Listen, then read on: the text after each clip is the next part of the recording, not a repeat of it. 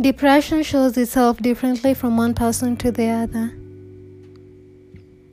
There's no one story or one person or experience that can make someone understand how it alters the life of those who suffer from it.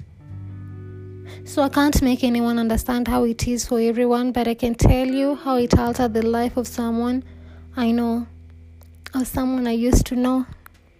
And maybe through that, one will be able to understand how it is. Depression manifests itself in many ways, but today I'll share 3 ways in which I was able to witness it. There's loneliness, there's anxiety, and there's numbness. And all this I was able to witness through constant interaction with this person. So I can't really tell you which one overpowers which one, but all I can say is that they are all bad. Her depression hit her hard, and don't confuse this with sadness, because sadness is a healthy feeling and it is easy to get through it. So this is how she would explain her mental state with me. She would tell me that sometimes she would be in the company of her friends having a good time and laughing because she had great friends. But at the back of her mind, she would feel alone, and all she just wanted was to curl herself up and just cry. But then again, she couldn't. She couldn't just go home and cry and feel better, because it's not like there was anything to cry about. It was when her mind would tell her that she's alone, can't be loved, no one really understood her, and worst of all, no one wanted her around.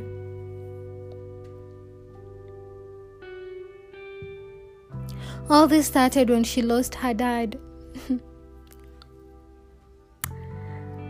Things never went back to normal.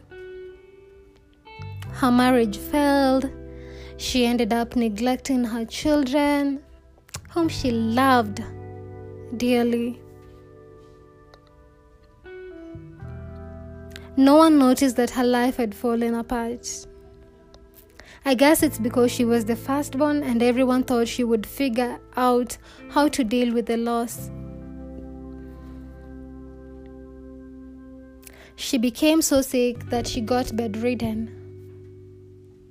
But all this time, no one really took time to understand the silent battle that she was fighting. Almost all the time.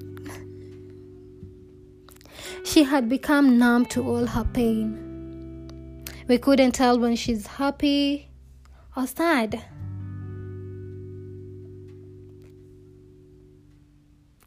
Slowly, her body started deteriorating, and before we knew it, we had lost her.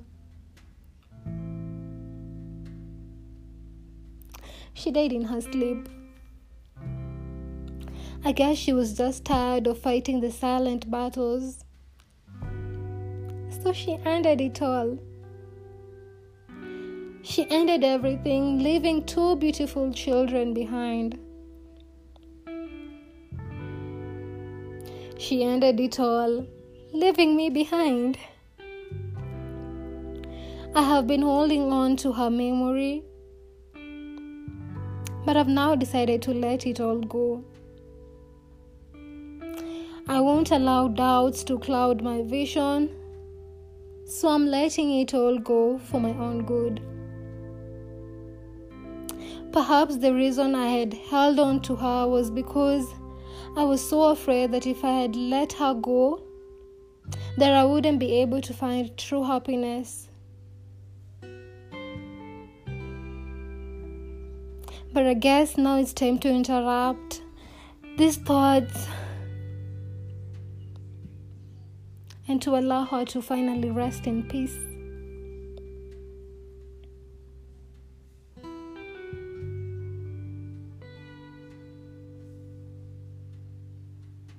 So I'm letting it all go. May you rest in eternal peace.